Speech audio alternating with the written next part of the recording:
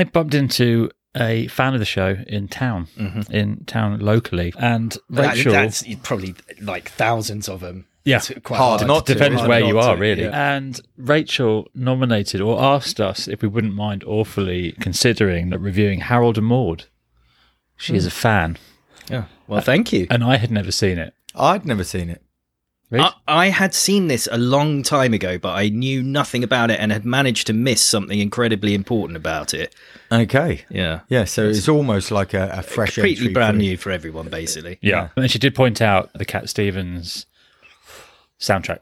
Are we allowed to call him Cat Stevens? You talked about dead naming. They last did in time, this and I've film. Yeah, but it was 1971 and he'd moved on after that. So I don't know. I think... Well, when he made that music, though, would that not have... Well, that's... I don't know. I don't know. Get the film On my changed. Spotify thing, because I often listen to the soundtracks all week, it comes up with Yusuf Islam / Cat Stevens. Okay. It's a bit of a mouthful on a podcast. Yeah.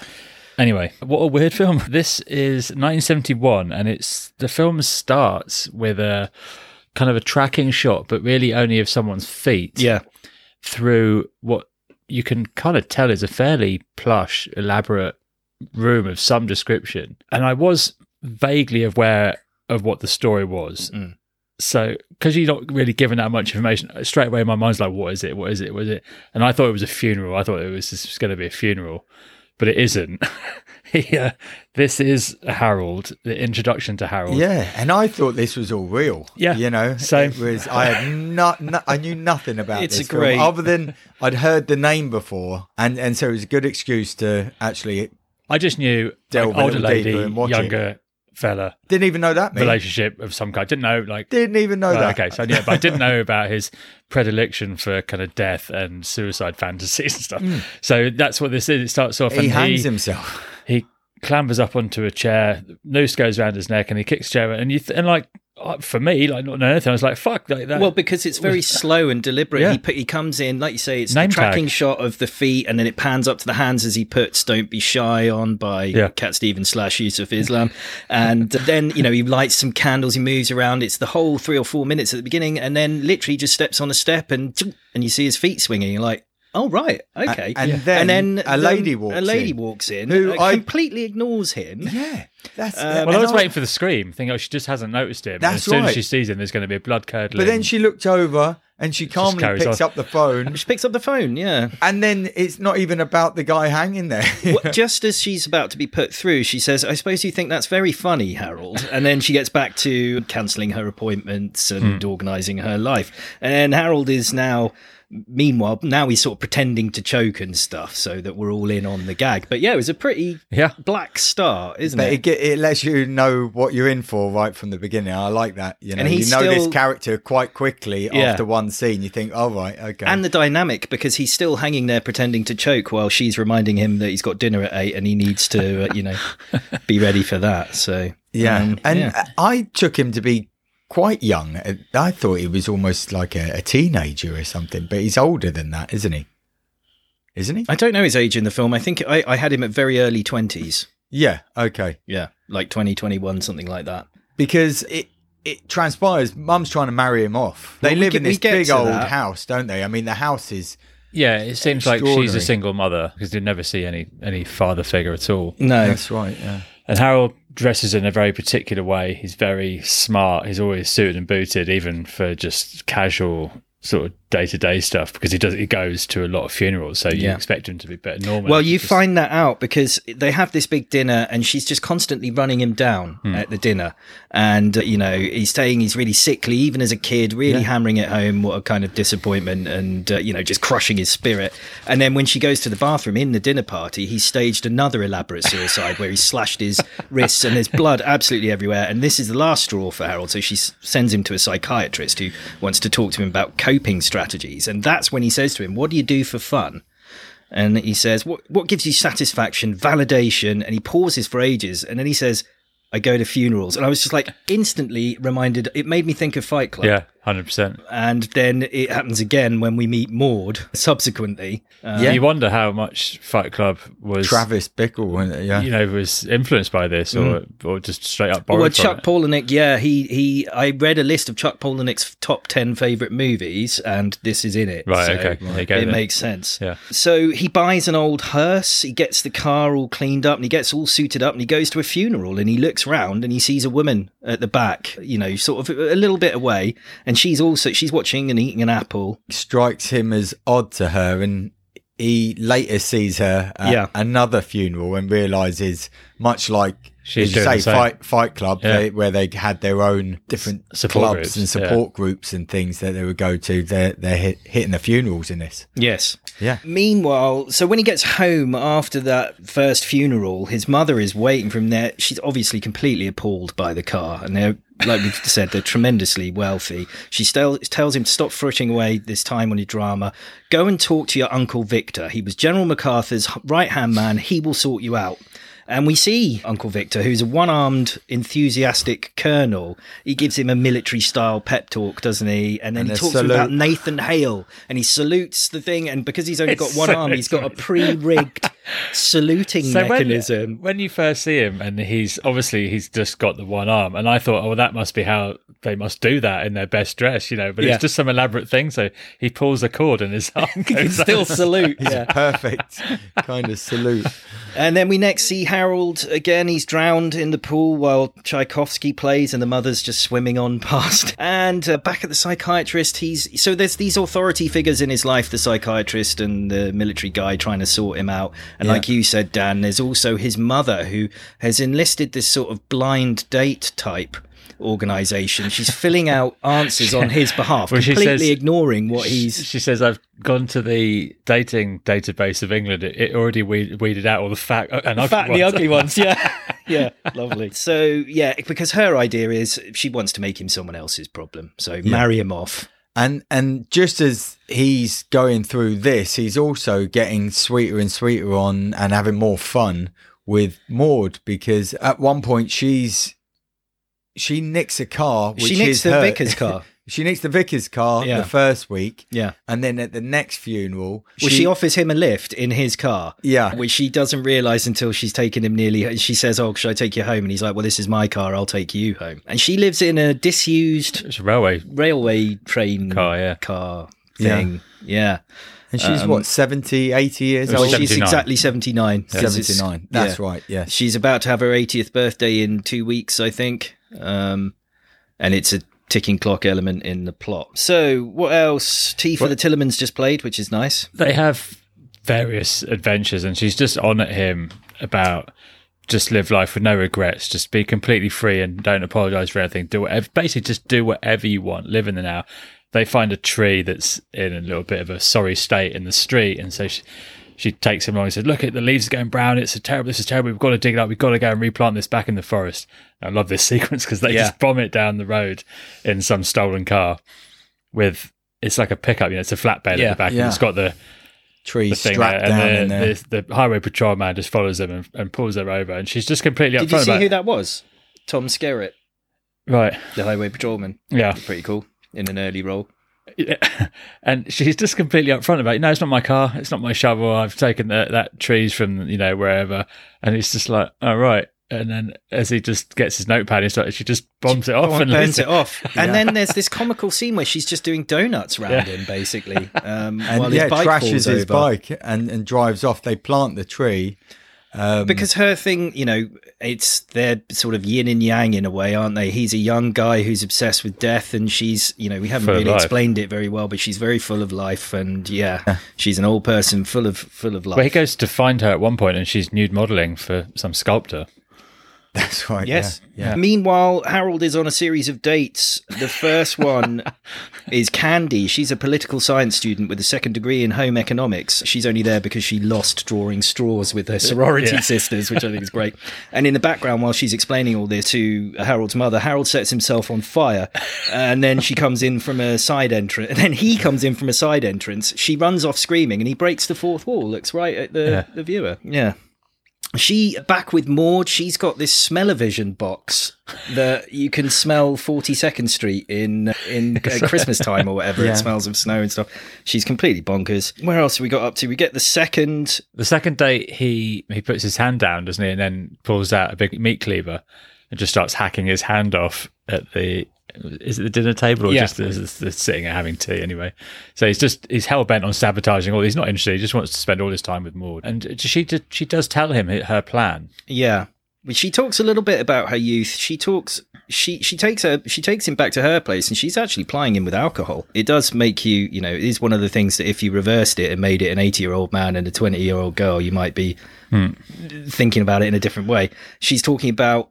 She has an umbrella. It was a defense mechanism when she was protecting herself against the big issues of liberty, rights, and justice. And she talks about her youth in Vienna and thinking she would marry a soldier, and it didn't. She met a doctor, a love lost. You get this whole 80 years story sort of thing, all little tidbits of information that flesh out her character a little bit.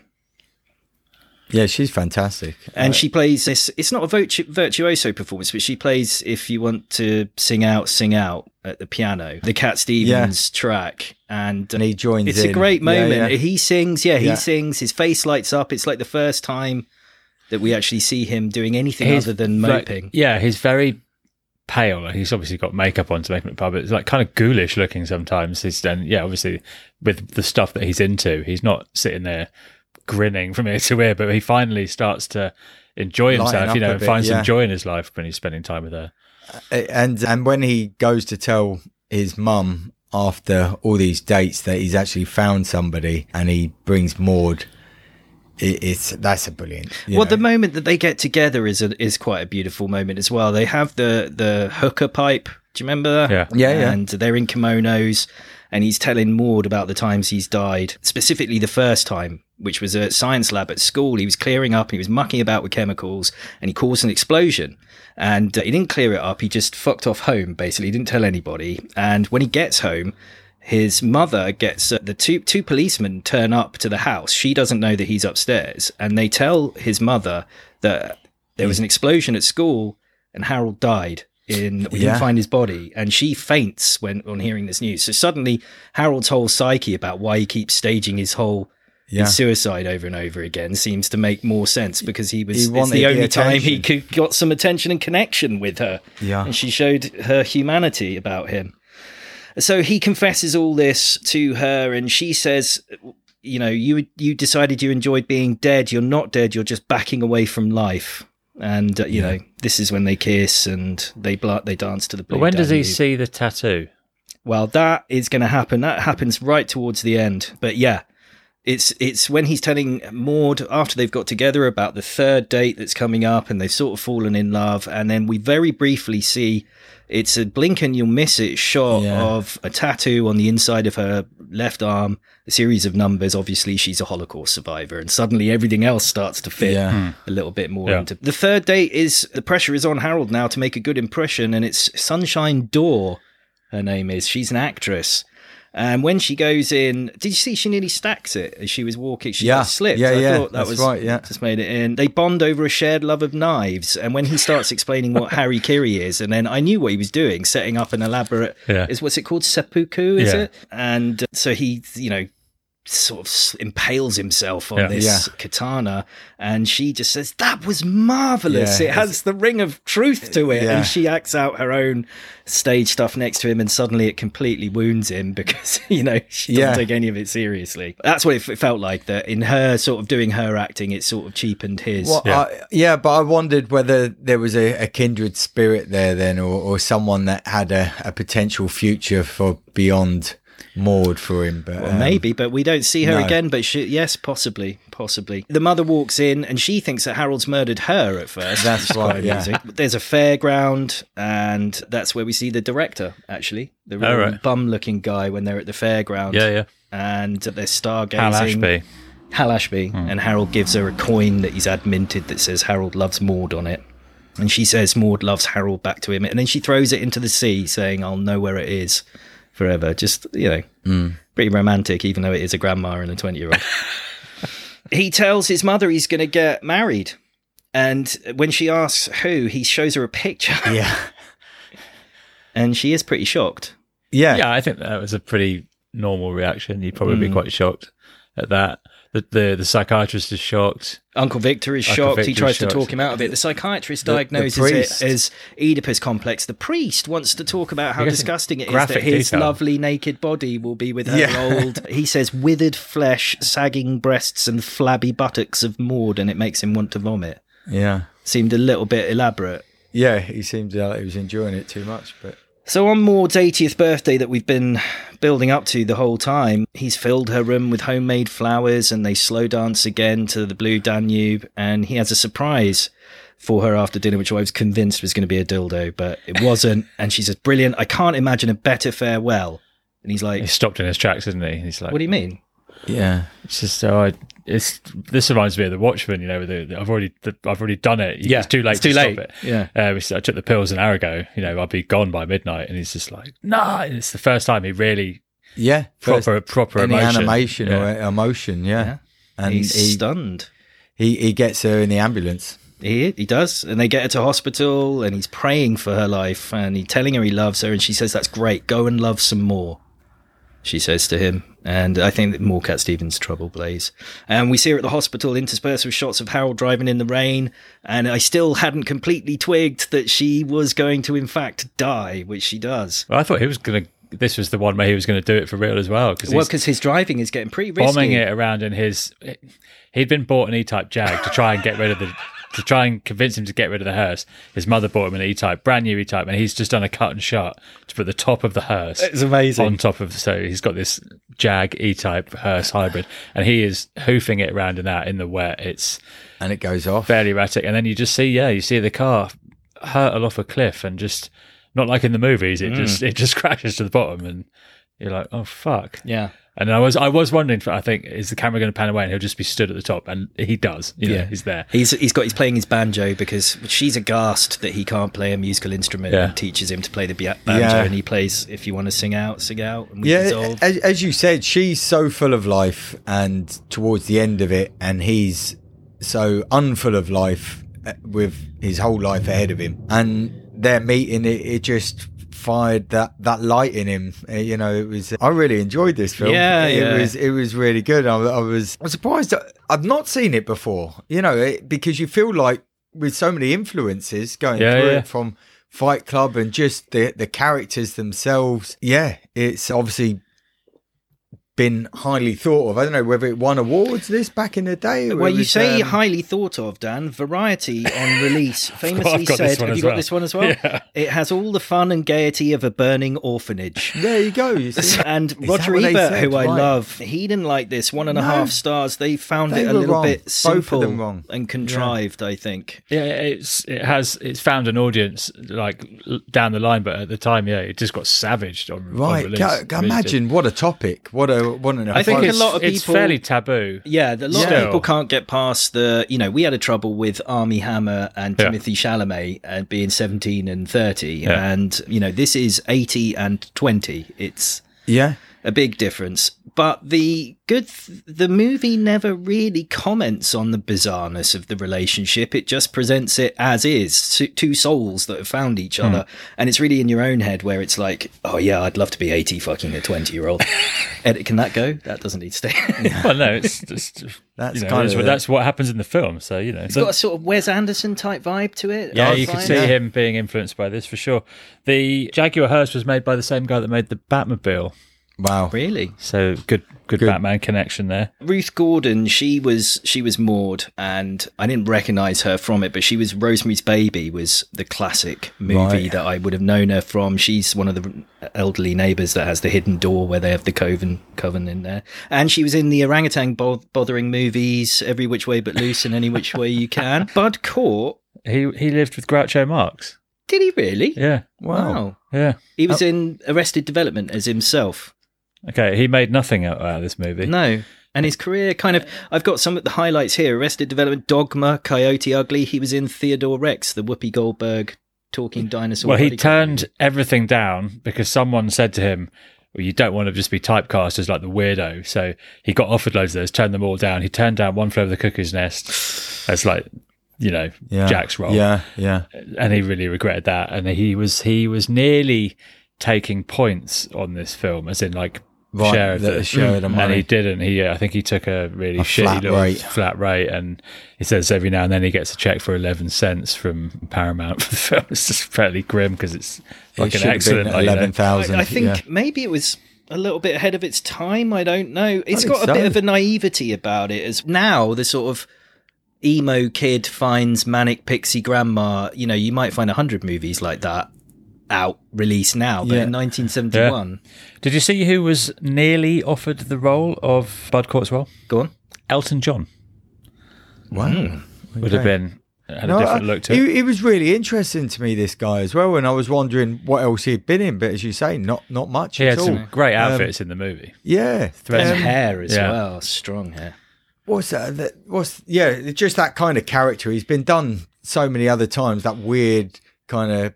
Sometimes he reminds me a little bit of Damien from The Omen, like a little bit more grown up. Right. That sort of ghoulish look he had about him, with the dark hair and all that. But Napoleon Dynamite was springing to mind as well, just with some of his... I really think, even though tonally they're quite different movies, the Fight Club connections are really quite bizarre, because you've got, it's this similar sort of guy who has everything, but looking for something else in life, and meeting people in some sort of alternative way, and both having some obsession, and both faking their own deaths as well. So lots of... You should watch this if you haven't. I really, really enjoyed this. It was just a lot of the time I was kind of, and then I get what you say, Riggs, it's your own sort of putting your own lens on it, but you do sort of think, this is fucking weird, this is a big age gap, and like you say, if it is flipped around, maybe that's like an inherently sexist viewpoint, I don't know, but it is slightly jarring. But the film itself, I loved it. Thanks, Rachel, for the recommendation. I never felt the squick until afterwards, really, because while you're watching it, it's all very believable. Yeah.